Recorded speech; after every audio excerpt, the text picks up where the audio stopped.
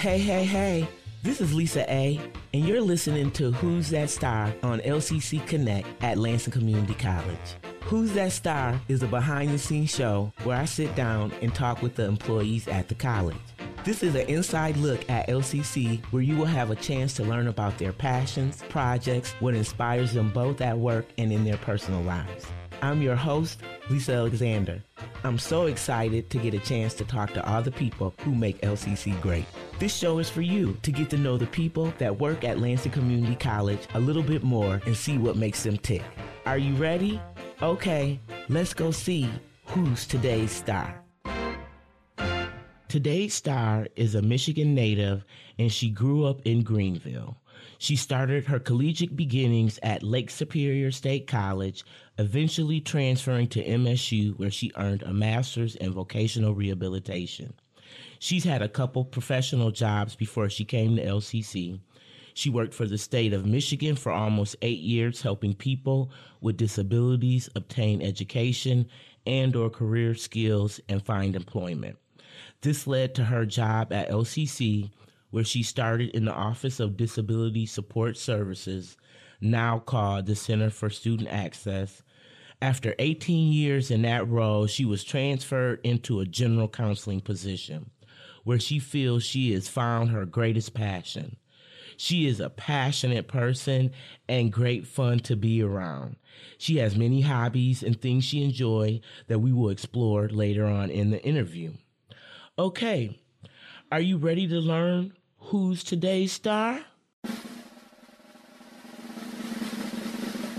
Today's star is Pamela Davis.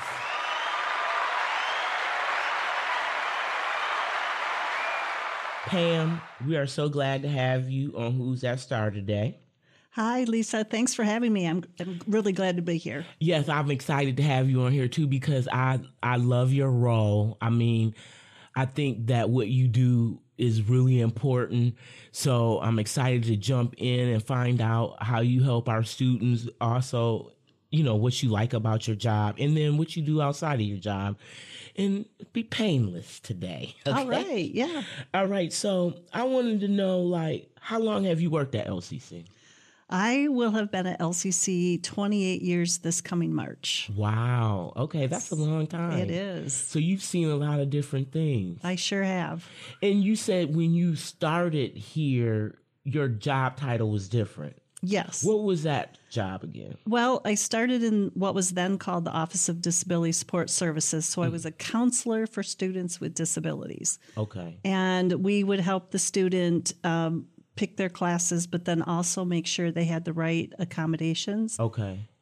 Work with the instructors, help them provide the accommodations appropriately if they had any questions, and just really advocate for the students with disabilities on campus. Oh, wow. I guess I never really knew that. Because that was not way, but it was before I came here, and the jobs were different. Yes. So now because that role, they changed the department or they changed your role. How did you move from that role into the general counseling position now? Well, gosh, let's see, about 10 years ago or so now, they reconfigured. They figured out counselors did not need to be in that position, that they could hire other people to do that work. Right. And then they shifted me and Monica as well into full-time counselor positions. Right. And staff that office differently. Yeah. I mean, and I can see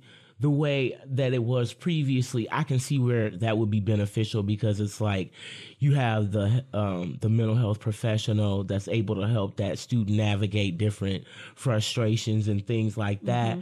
But it kind of limits you to who you could really serve. You know what I mean? Right. And in this way now, it seems like with a general counseling position, could you tell me a little bit more about the population that you are able to serve now versus in the past? Oh, sure. Yeah. Before I just strictly worked with students with disabilities, and only a small percentage of them maybe wanted the mental health side of counseling types of things, which was always my favorite part of the job. Right. So now that in the position I have now, 100% of the students I see, well, maybe 99%, are there for mental health reasons, anxiety, depression, relationship issues, roommate issues. They may be going through a loss, so they might be grieving, substance abuse, any kind of thing that you could think of with mental health, we can help the students with. And so that's any student on campus really I can meet with. Yeah, and that's what I love that. I've been finding, especially since after the pandemic, myself included, my anxiety is different. I feel like jittery sometimes, and I think that the mental health services that we offer on campus are wonderful. But for someone who was interested to know about what it would look like to sign up for counseling, what does that day to day, would you like your day to day, what do you do? Or if that's not the right question, how does a person come in to meet with you? And then what do you do? Not, their business, but what does that look like in your day and your job? Sure. Yeah. So a student gets referred to us by multiple ways. Maybe they saw advertisements for it and come in themselves. An instructor could refer them. Academic advisors, success coaches, teachers, anyone could tell a student about our services. They make an appointment. So we do prefer that they make an appointment so that we have a full 45, 50 minutes with them. Right. And that it's built into our day for that. And they're going to come in, and that first session is going to almost be like a lot more questions. I want to really kind of get a little bit of a snapshot of the student and find out why they're at LCC. What are some long-term goals? What's their living environment? Do they live on their own? Do they live with their families still and their parents? Right. Do they work on top of going to school? Why are they at LCC? All of those types of things. But then most importantly, we want to find out, why did they want to make the appointment? What are they coming in to talk to me about? And then we will set some goals, talk about it, focus on it. I always encourage the student to feel free to tell me if we're getting a little off track. Yeah. Like I might pick up on something and I might start kind of running with it. And I want them to know they can say, well, Pam, that's really interesting, but today I still want to focus on the issues I'm having with my mom, for example. And so we really try to let the student guide the session, talk about what's comfortable to them, and help them see how mental wellness, mental health can influence and impact their school. Yes. Of course, we're primarily worried that students' mental health might be impacting their school, but some are great students, but they're still struggling with their mental health and anxiety, depression, whatever it might be. So we're a safe place for them to come in and talk about that. And we are designed to be more short term, so we're not there for in-depth psychotherapy. We can handle or work with students in typically 10 sessions or less. Okay. But that doesn't mean that we can't reevaluate that and still offer support for students. Or help them to find longer term counseling if they're looking at that or something like that. Yep. Because I really feel like you guys are a gateway, right? You open up an opportunity for them to be able to get counseling in a non-threatening way. You're not committed for life. It's free, you know what I'm saying? Yeah. And then that way you can see what counseling is like and get an opportunity to say, this isn't for me or this is for me. And then figure out what works, and then you can help them process that. And I think that it's nothing like having an unbiased person to listen to you that has no meat in the game. Exactly. To be able to give you some insight or help you to problem solve or find some things out. And so I was super excited to have you on the show today, because I don't think people really know what we have to offer at LCC and the great counselors that we have in that role. And can I just add, if you don't mind, I'll tell instructors or whoever that's making the referrals to say to the student, just come in and find out. One appointment doesn't lock you into any more than that. And I also tell students, hey, if I'm not a good fit for you, we have other counselors on Exactly. campus, and you don't judge McDonald's on one bag of French fries. Exactly. You know, Try them. I've had some bad fries. I still go back. Right. So it's finding the right fit in the counseling profession to help that person. So. Yeah. And I think that's so important because people will get frustrated and they're like, I didn't feel that connection, or we didn't mesh or whatever. And that you have to keep going. You Right. have to find that right person that, feels comfortable for you, so that way you can get the help that you want, and need. Yep. Well, I think that you're a natural fit, but how did you get started in this career? Like, what made you think that you wanted to be in rehabilitation, vocational rehabilitation that ends to mental health counseling? What started that for you? Okay. It's kind of an interesting path. So somewhere in my childhood, I came across the Helen Keller story. Mm-hmm. And Helen Keller, and then Annie Sullivan is the woman that helped Helen Keller kind of break out of her deaf-blind prison, right. for lack of better words right now. And I was just fascinated by hearing loss and deafness, but I always liked the emotional component, the things that she had to overcome. And I read every version of the Helen Keller story and the Annie Sullivan story.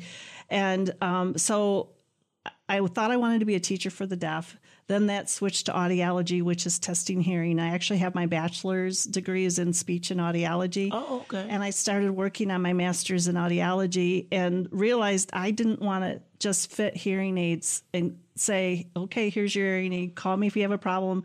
I'll see you in a year. Right. I really wanted to deal with the emotional aspects of either being someone with hearing loss or being the parents of a deaf child, hearing parents of a deaf child, for example. So I always kind of had that passion, but then the underlying component was the counseling side of things. So long story short, I quit with 10 weeks, I think, one term left at MSU in my audiology master's program. Wow. and ran into some people serendipitously that led me to the vocational rehabilitation program that was a master's degree, because an undergrad in audiology and speech is basically worthless. And I heard about this voc rehab program at MSU.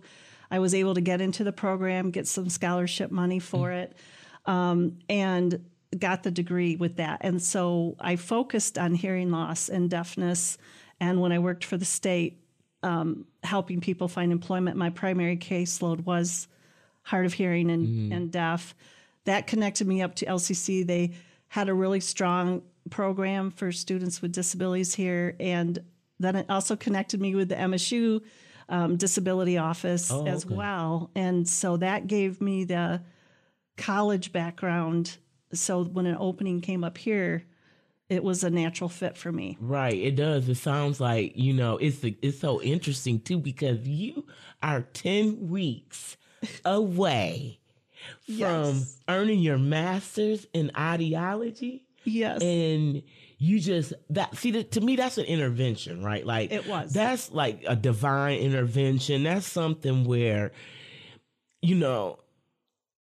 whatever you believe, it's something that stops you, that for you to go into the path that you're supposed to get in, or that you find enjoyment. And I mean, that's amazing, because most people would have been like, oh, I only got 10 weeks left. I got to go ahead and finish, and to be able to step out on faith like that, I mean, I think that's amazing. Yeah, I honestly put up a little prayer saying, I hate this program. If you show me what to do, I'll walk through the door. I met up with a guy that told me about the voc rehab program, and it's a really short version of it, but I've never seen him again since. Wow. That's amazing though, to me, like, and he just was a major influence on my life. I hope someday I run into him again. I think that's a great story. Yeah, I love learning. I've been blessed ever since, because I'm one of those lucky ones that actually has had a career in the degree that I got. Right. Yeah. No. For over 30 years altogether. Yeah. That's amazing, because it's not like that now everywhere. So I was going to ask you, how did you think mental health impacts students attending college? But I think you kind of covered, that you can still be a good student, but you may need some support in other areas and how you roll. So I think you answered that. Yep. So, well, I would like to add, though, that there are some students that really do struggle. yeah. They, especially with anxiety and depression, it interferes with their ability to study, interferes with their ability to get the work done, the homework done. And then they may not have the self-confidence, or, they're feeling embarrassed or shamed, so they don't tell the instructor, I just was so depressed this weekend I couldn't get my homework done. Right. And so it does, yes, we have students that are completely successful while they're struggling with other things, but we also have students that it does interfere. And so when I talk to students at some of our events to say, hey, counseling's here, it's free, I tell them, so many of our students say they can, when they start seeing a counselor, they have better focus, they have more energy, they're able to get their work done, they're able to set their academic goals. So it can be really helpful for the students that are struggling. Yeah, I agree. I think sometimes we have stinking thinking, and we need people to help challenge our thoughts, right? What are we, what's going on? Is that really what's going on? Or are we just working ourselves up into this, frenzy?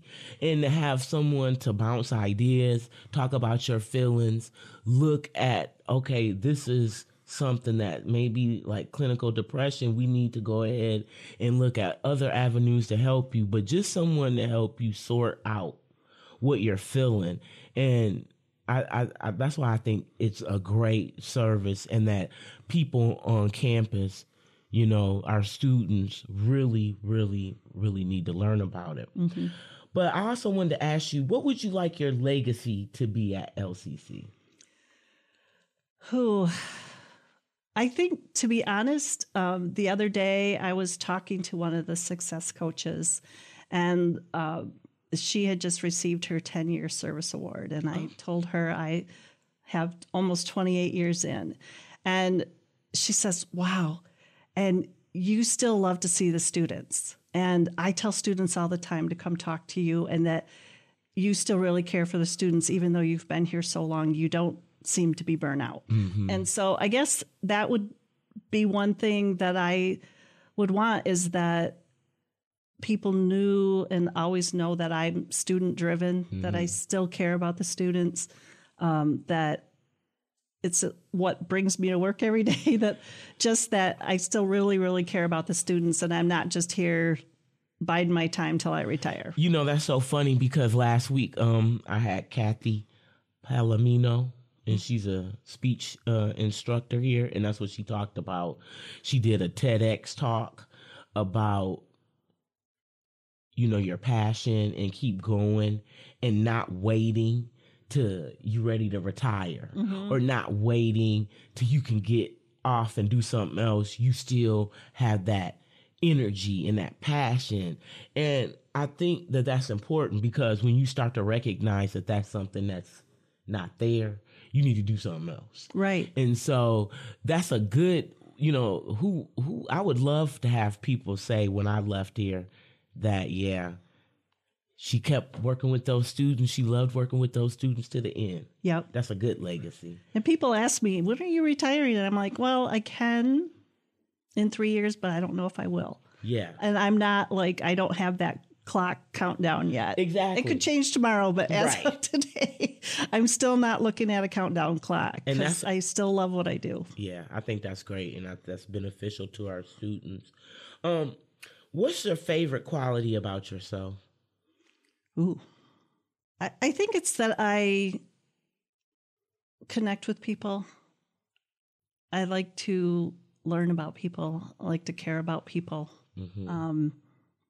People tell me sometimes they're surprised that I remembered certain things about them or whatever. So I think just letting people know that I care about them and that they feel valued. Maybe not in every interaction with me, but in some of the interactions with me, that's probably what I feel is one of my most important qualities. Yeah, I think it is. Oh, thank you. Do you have any hidden talents? Oh, Hidden talent. Can you do the unicycle? And there's something we... Well, not everyone now knows that I know sign language, but I couldn't be a sign language interpreter. But I can carry on a rough conversation because I did when I worked at the state. I learned some sign language from my clients there that carried over to LCC. But probably one of my most worthless hidden talents is that I'm really good at jigsaw puzzles. And to the point that it annoys some of the people when I'm doing puzzles with them because... Oh, you're one of them people that can see the puzzles and pick it and put it in there. Oh, yeah. Yes. And so, but I'm like, yeah, it's a worthless talent. I wish I could figure out a way to make money at this, but I do enjoy it. It was one of the things I did a lot with my mom. Mm-hmm. And so, yeah, that's probably my hidden talent. Yeah, well, no, because that is a talent. It is. And you have to have patience. Yep. And there's something about being able to see how shapes fit in a different place. You know, that's hard for me. I don't have that. And my friend, she loves puzzles. And I'll go and we sitting there talking and she's putting pieces. And if I find like 2 pieces in 2 hours, I told her I've helped with this puzzle, right? Yep. So I try to take my credit where I can. Yep. But yeah, no, I think that's pretty cool. I know that you have like hobbies. You like to travel. Mm-hmm. You've been to a lot of places, haven't you, out of the country? Yeah, I been really blessed. It's probably been 10 or so years now, but I got to go to places like Germany. Mm-hmm. LCC had an exchange, like a faculty exchange. So we hosted some German people here from Stuttgart. Really? And we had like a sister college that did similar things in Germany. Yeah. Wow, so, I never knew that. Yeah. And that was really fun. And then I got to go to Germany as part of the exchange and we toured there. Of course, we have GM, I think, we toured a Mercedes dealership there. Okay, yeah. You know, not a dealership, but a factory. And then just got to know the country and their school setup and our school setup. And but then I also had friends that lived in Switzerland. I had a friend whose husband was working for GM in Japan, so I took advantage of visiting while they were. Wow. He had an apartment there, and then he went to Australia, and so I was able to go live with them for 3 weeks in their apartment. Wow. And then we traveled New Zealand together. So I've had some opportunities to do some fabulous travel internationally. And now I guess I'm ready to just maybe do some traveling around here. You're pretty familiar with Michigan, though, right? Like, yeah, because you go, I Michigan. See you travel different places around Michigan. What's your favorite spot in Michigan? Well, I inherited my mom's place in Frankfurt. So Frankfurt is not Frankenmuth. A lot of people get that mixed up. Frankfurt is on the Lake Michigan shoreline. It's north of Manistee, south of Sleeping Bear Dunes by about 30 minutes. Okay. So about 45 minutes to an hour to get to Traverse City. Oh. So it's a great little town I don't like to tell people about because... Right, you don't want them over inundated. Don't want it over inundated, but it's a city. It's a lot of fishing charter boats go out of there. Oh. Great little shops, and it's so close to so many other things around there. You know, Leelanau Peninsula. All those wineries up in that area. Because that's something that's fun. Like I got into that with a few people from LCC about the wine tasting and breweries and different places like that and kind of getting to learn about that. Yep. So, I got another place to visit now. Yes, you do. Anytime. Put that on my calendar.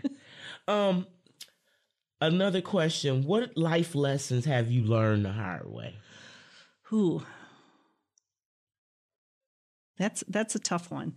So I think just ignoring my gut feelings sometimes in like relationships, probably dating and marriage relationships, learning to recognize the red flags. Yes. I think probably another one would be just not.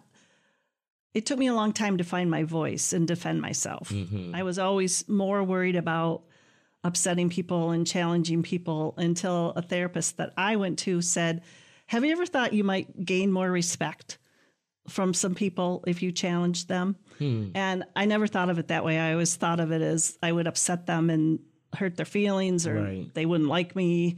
And, so learning those the hard way probably turned out okay anyway. But yeah, just keeping silent when I should have spoke up probably. And I think that's a wonderful message. I've suffered from that myself, like not thinking I had something important to say or that was my area, and then realizing that I do have a voice and I represent people that may not even be in the position or place that I'm at. So I need to speak up and say something. So yeah, I love that. So I already know this, but I'm going to ask you, go green or go blue? Oh, I would say go green. However, the backstory is my dad was a huge Michigan fan. Okay. So I think the Michigan fight song was my lullaby as a baby. I grew up watching Michigan football. My dad took me to the big house the Sunday after a football game one day. And he's like, isn't this awesome? I was probably like 6. And I'm like, okay. Yeah. It's a big empty building. But so I grew up loving Michigan football. Oh. And so when I told him I was transferring to Michigan State from Lake Superior State, he wasn't horribly pleased, but he of course supported me in the long run, and it became a fun family rivalry. And even though he's passed away, my mom, who's also passed away, would try to walk the middle line, but she was still secretly more of a Michigan fan. And my brother's a Michigan fan. So, but when it comes to football and those, I'm still more Spartan now because I have 2 degrees from there. Right.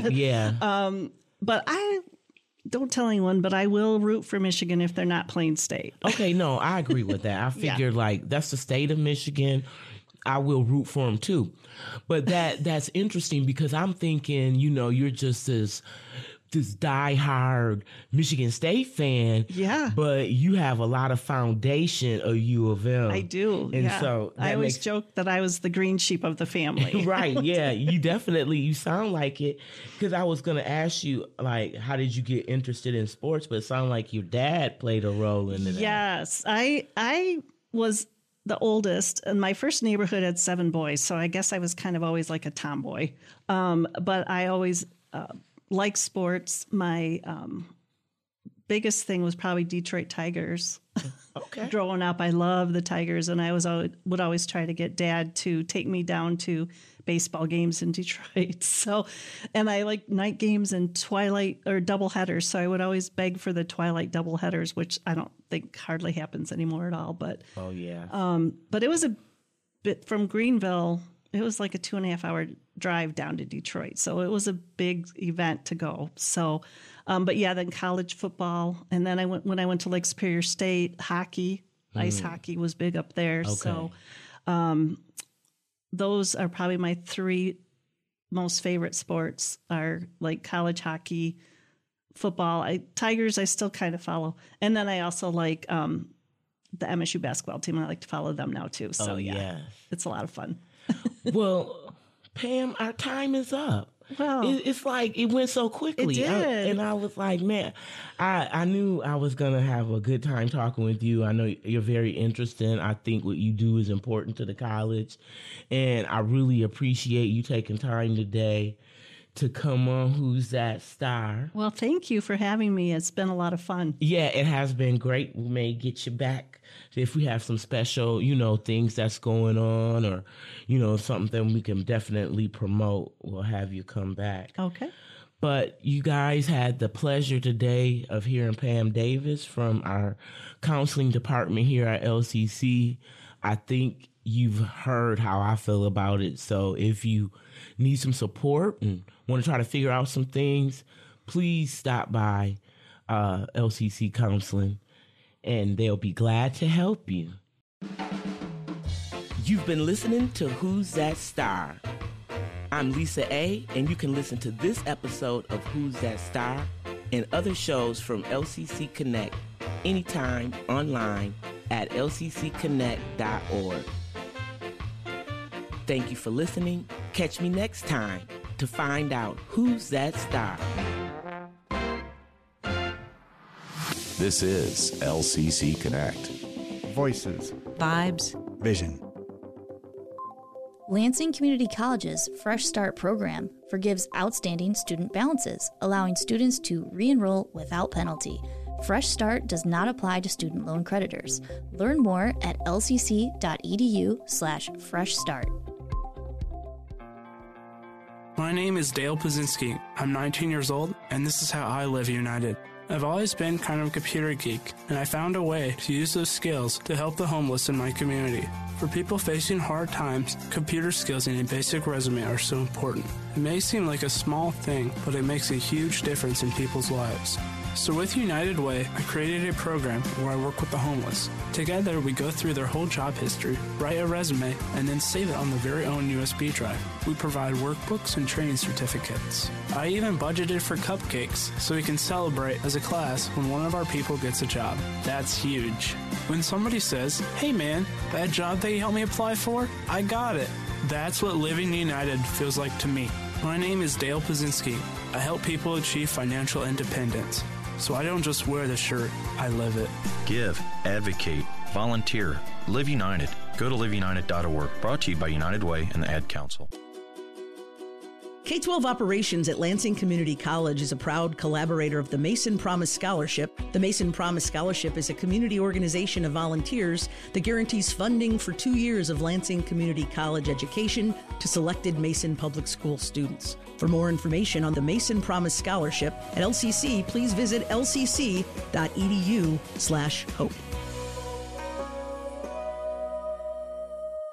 LCC. Connect. Voices. Vibes. Vision.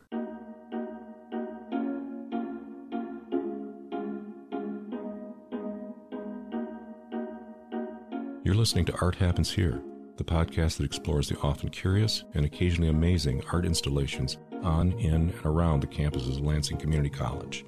I'm your host, Bruce Mackley.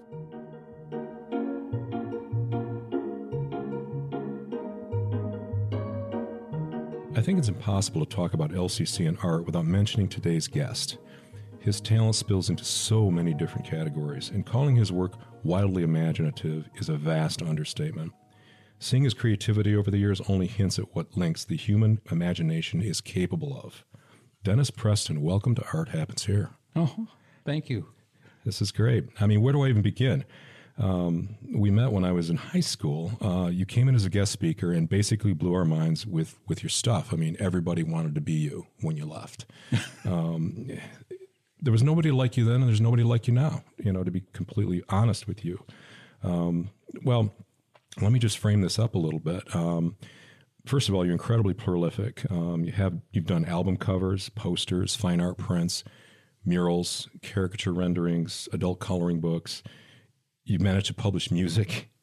I mean, wow. I mean, the body of work that you look back on is, it's really impressive. So, well, I know you've done interviews before, and I'm going to try to keep this non-generic. I'm going to try, but how about your background? I mean, you're from this area, right? Yep, I grew up here.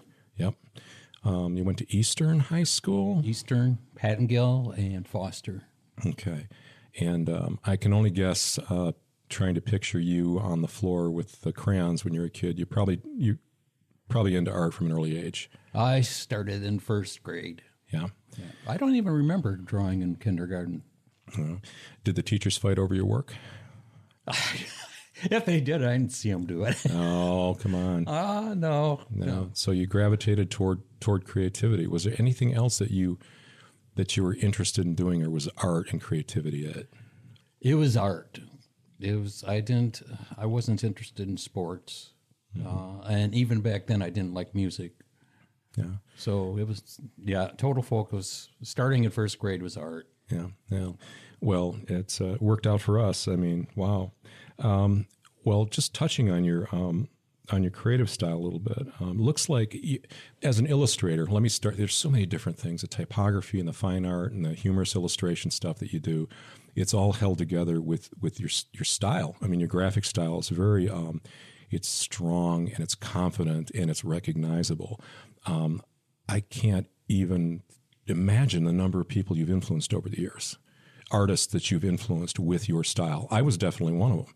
I mean, for sure, Dennis Preston. I mean, there's no better role model or something specific to such a strong and recognizable style. Well, what I see is hugely influenced by Rick Griffin and Patrick Woodruff. I mean, was that intentional? Were there other influences in your background? I don't know who Woodruff is. For sure, I know who Rick is. Yeah.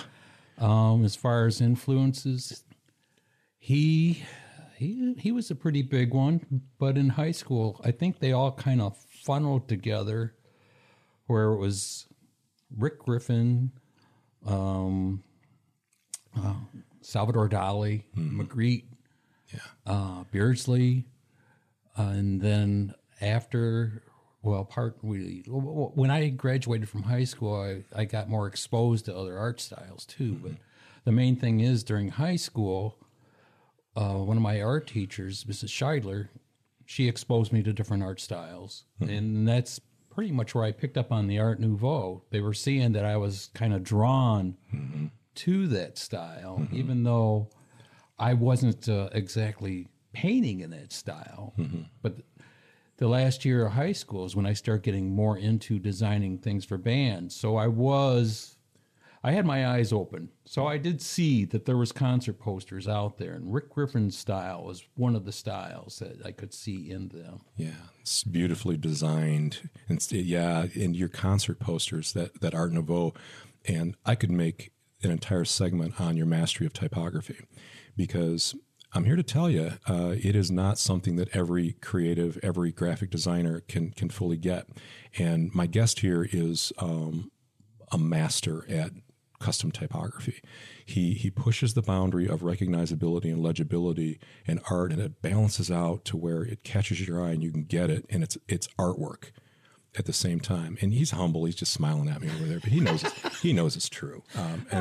It's so. It sounds like you're talking about somebody else. I know it does, but no, I look for typography because it's its own discipline. It's its own like sub-discipline within design, and you've nailed it, especially with those early concert posters.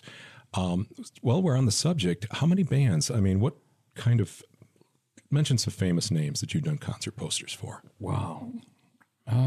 Well, back then, it was kind of like the thing where I would get contacted to do the posters.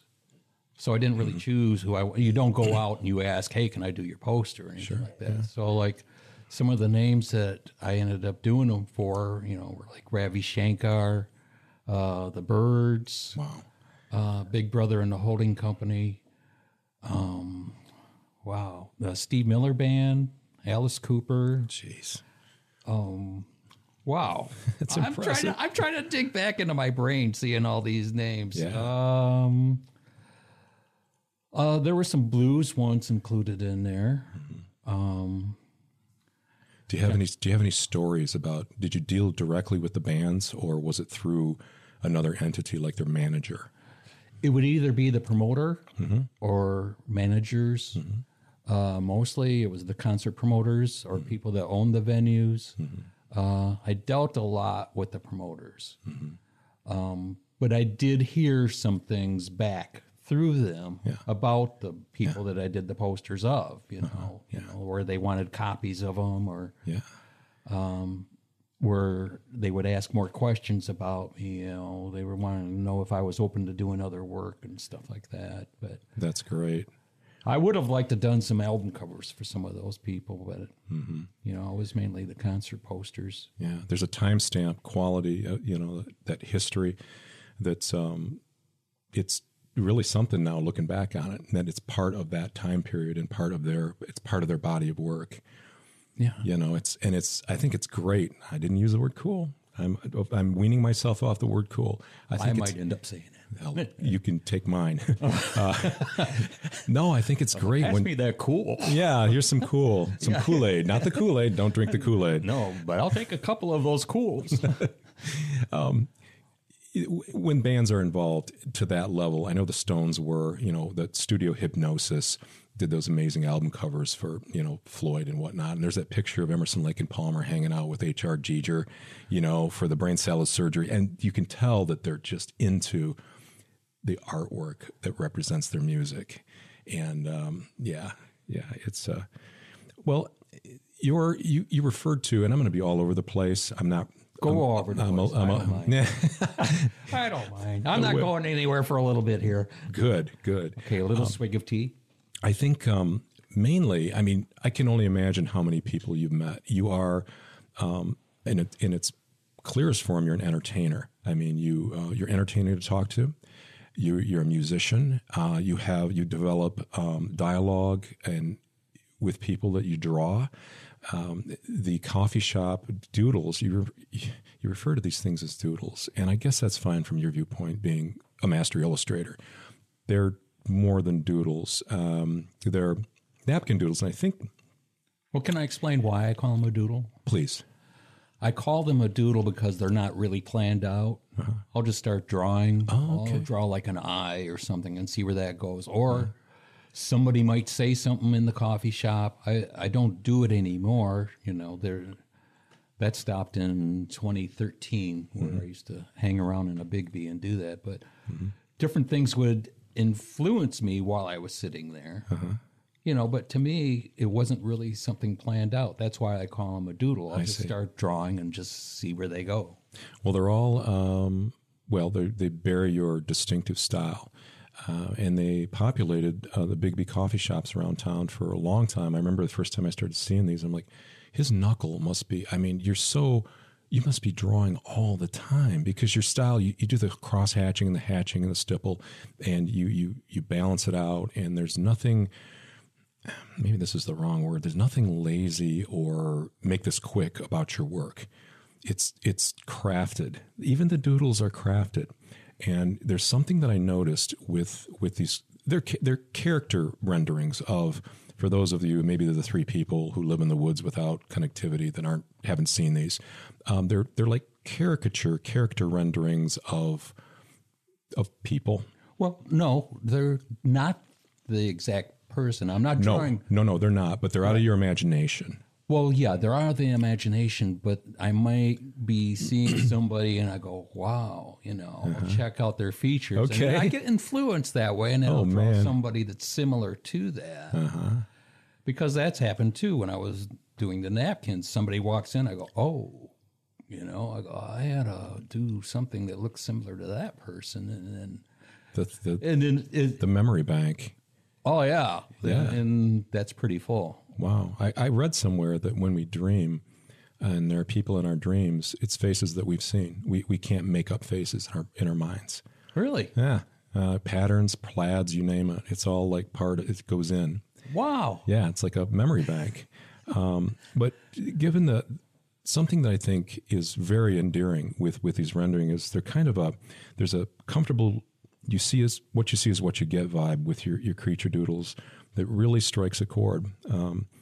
People are drawn to them, and they celebrate individualism, and each one is unapologetically one of a kind. I mean, they're kind of upbeat, and they're, you know...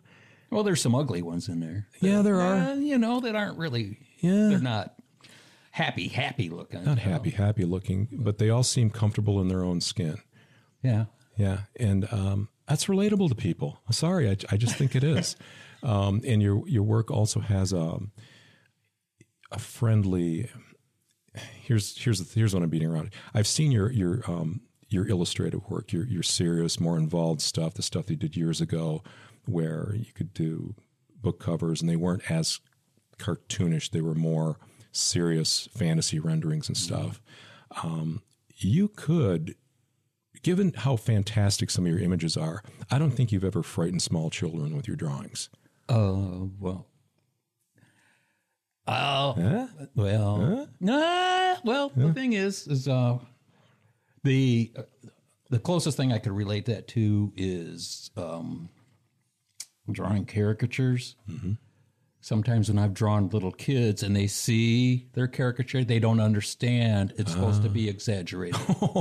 So that, I don't think it's a fear thing, but it's not, you know, they're wondering why people are laughing at it and it doesn't register in their brain, okay, it's a cartoon version of them. It's like kids don't get sarcasm either. It's like that. It's more evolved. Yeah. And you have to explain to them, okay, this is what you would look like if you were a cartoon. And then it sinks in. And then they go, oh, okay.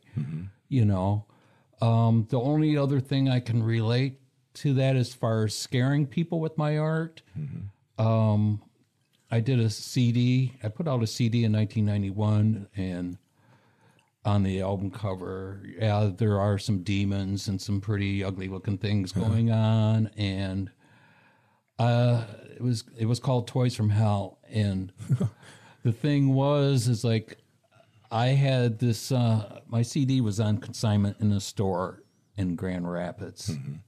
And there was one time I went in there and I go, oh, they sold them all. And so I went to talk to the person in charge of the music, and I go, well, you sold them all. Do you want some more? And they go, no. In fact, we're going to give you these back because people thought the cover was too scary. Really? Yeah. And I go, oh, okay. You know, that's kind of flattering in a weird way, isn't it? Well, they're not selling my music, though. I know. You overshot the mark, right? Yeah. And then there was this another thing. I did an album cover for a band, and the record label said it was too scary. So I had to redo the whole cover and make it, you know. It still had some items in it that was in the first cover, but it looked a whole lot more safer for the public. But. Yeah, and fear is a funny thing. What triggers, I mean, it's subject to interpretation, I think, you know, where I remember, you familiar with Bernie Wrightson? No. Bernie Wrightson was an illustrator, a comic illustrator for many years. In fact, he did one of his great works was illustrated Frankenstein. He did this amazing line work. Just, you look at one of his drawings and it must take, 2 weeks to do one of these things with the glass and the table and all this stuff. Was it color or black and white? Both. Yeah, both. There was a picture he did a lot of like Swamp Thing and dark comics, weird war tales, that kind of like bordering on, eerie and creepy were huge with him, right? Yeah. There was a picture of a guy who had, he was leaning on a fence and there were all these human heads because he was he collected human heads. And there was some type of pushback on that artwork. And he said, look, that's cartoonish. That's not in any way, shape, or form. That's not scary. That's silly. Now, scary would be feet with bows on the toes, something like, a little bit off. I mean, if that makes any kind of weird sense. Okay, more of a warped. Right. Not your standard headhunter. Right. Okay. Yeah. Like if on the toes. Yeah. If you look at, even cinema today, some of these things are, they're templates. And I don't know. I like scary movies. I haven't been scared in years. So I keep trying at any rate. No, I mean, try that today. I mean, today there's just all manner of everything out there to choose from. So, well, more about your past. I'm still thinking about bows on the toes. Yeah, I know. I'll send you a link. Where did that come from? From his work. Okay. So his work. It's not something you made up. God, no. He was responding to somebody about one of his paintings. Okay. All right. Because they were talking about this painting is really scary and weird, and he goes, "This isn't scary and weird." Now that would be scary and weird, like that. Okay. He was part of. There was a book called The Studio. It was published by Dragon's Dream back when, and it had to do with Jeffrey Jones, Bernie Wrightson, Michael Kaluta, and Barry Windsor Smith all occupied this loft in New York. And it was collaborative. It was just, they did their best work in this 3 years of time. And this book is a collector's item now, and I have one. It's falling apart, but all this great early comics and, life drawing and fantasy rendering and all these things. That would be something, wouldn't it? Yeah. To have like an apartment that has that kind of talent all in one place. That's what it was. They'd wander around and they'd check out each other's work. And back in the 70s, too. I mean, that whole melting pot thing. Well, I mentioned LCC with you, and you, to me, I mean, you're synonymous with this institution. You started teaching here in 1977, am I right? Mm-hmm. Yep. Humorous. No? What was it? When I applied for the job, I went through 3 different interviews, and I said, I'd like to teach cartooning. And they said, we don't have a cartooning class. I said, I go, wow, that's what I would like to teach that. Yeah. And at one of the interviews, John Hutton happened to be sitting in the same room when I was being interviewed. Mm-hmm. So anyway, what happened? Okay, I'm trying to think. Okay, how much story do I tell you? It was a minute ago. I know, 40 years ago. Yeah, well, no, 40 years plus. I can remember it all, yeah. But the thing is there wasn't a course in that. John overheard the talking, and so John developed a class. He developed a cartooning class, and it was more. And the thing was, this is before I think this was before I was hired, but actually, to go back to that, I did these interviews because my uncle was bugging me to teach down here. Really? He taught down here. Okay. Did he teach art? No. Oh. He was teaching in a whole different area, and he would say, "You ought to go down there and teach." It's very worthwhile. I mean, he did it for a year. He bugged me about, and then that's when I finally, okay, I'll go down there for the interviews, and then. After the last one, I just kind of went home, okay, and I just said, and prayed. I just said, God, if you want me to have this, make it happen. If not, I'm cool with that. Yeah. And then I get the call, and they go, we want you. And I go, okay, when? They go, next week. I go, whoa. And when I came in, like I said, there wasn't a cartooning class. Mm-hmm. So the classes that they first had me teach was graphic design and lettering. Mm-hmm. Because each interview I went to, I had a portfolio, and they could see which areas I was strong in. Yeah. So there was some brochure kind of thing, but mostly concert posters. Mm-hmm. So they could see, okay, this guy can draw, this guy can letter, he can design. So that's what they had me teach. Mm-hmm. So after that first semester is when John developed cartooning. After John put together that class, I took it over.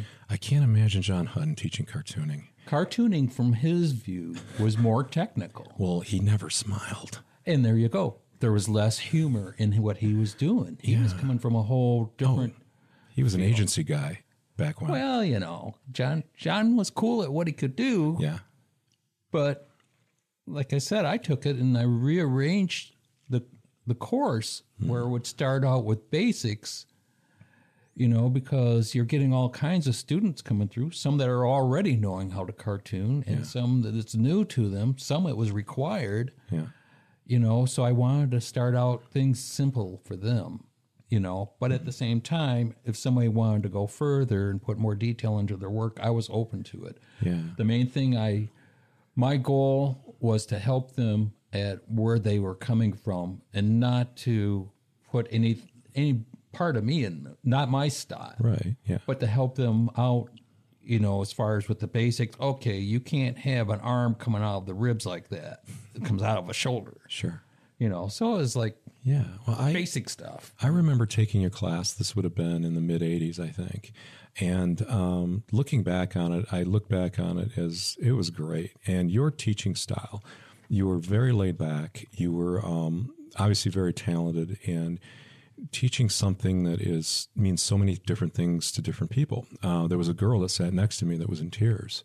She was literally crying because she couldn't cartoon. And you took her aside, and I don't know what you said to her, but she was renewed. She was back on track. And you were funny too. That's another thing about that whole thing about how wit cannot be faked.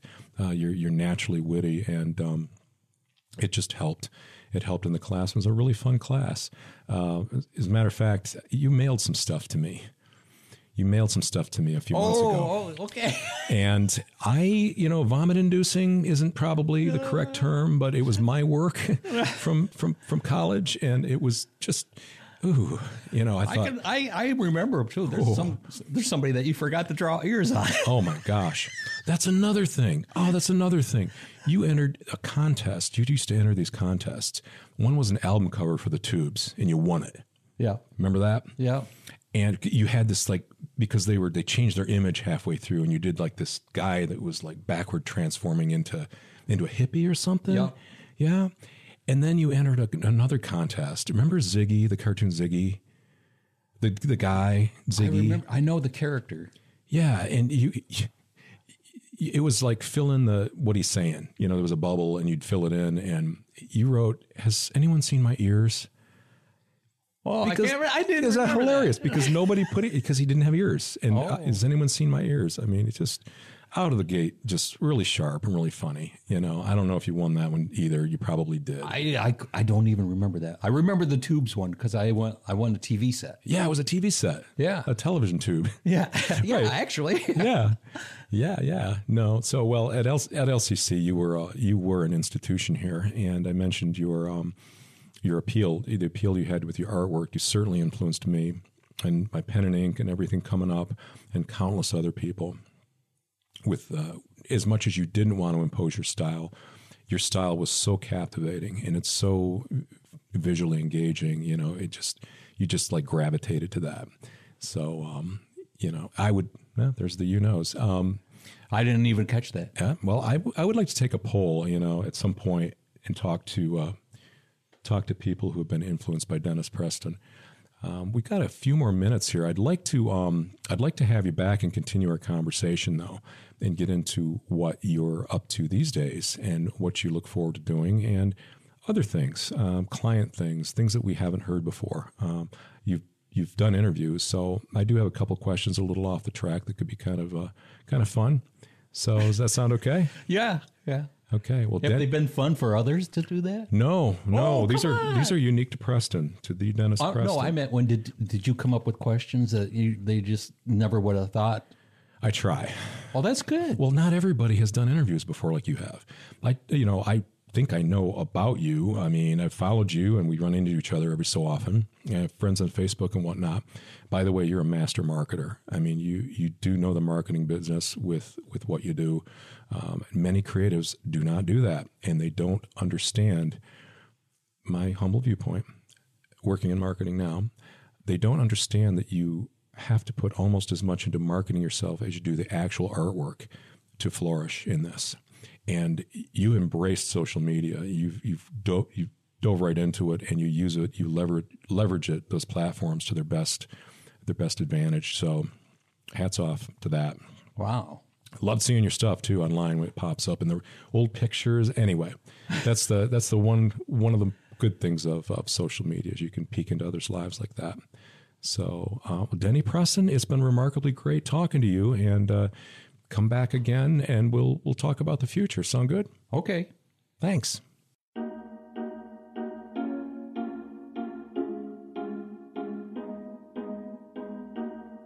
Pablo Picasso once said, "Every child is an artist. The problem is how to remain an artist once we grow up." If you want to check out what I've been talking about, just visit this episode at lccconnect.org. Art Happens Here is a production of LCC Connect. Thanks for lending us your imagination.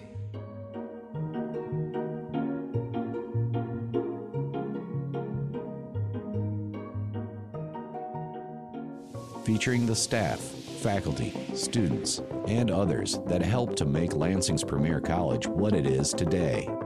You're listening to LCC Connect. To find out more about our featured programs or to listen on demand, visit us at lccconnect.org. LCC Connect. Voices. Vibes. Vision.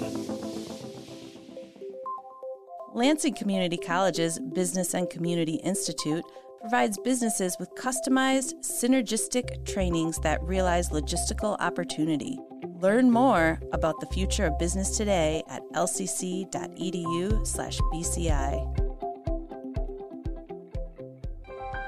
Who do I swim for? I swim on my high school team for my mom, who gets up at 5 o'clock every morning to take me to practice. I swim for hugs from my teammates, spaghetti dinners, and my lucky neon green goggles. I swim for Coach Murray, who pushes me to dig deep and finish strong. More than 7.7 million American teenagers participate in high school sports every year, including about 300,000 here in Michigan. They're all learning essential life lessons, like the importance of hard work, time management, and self-discipline, skills that are helping them become better leaders and more active, responsible citizens. Most of all, I swim for myself, because I learn more about who I am and who I want to be every time I dive into the pool. That's who I swim for. This message presented by the Michigan High School Athletic Association and the Michigan Interscholastic Athletic Administrators Association.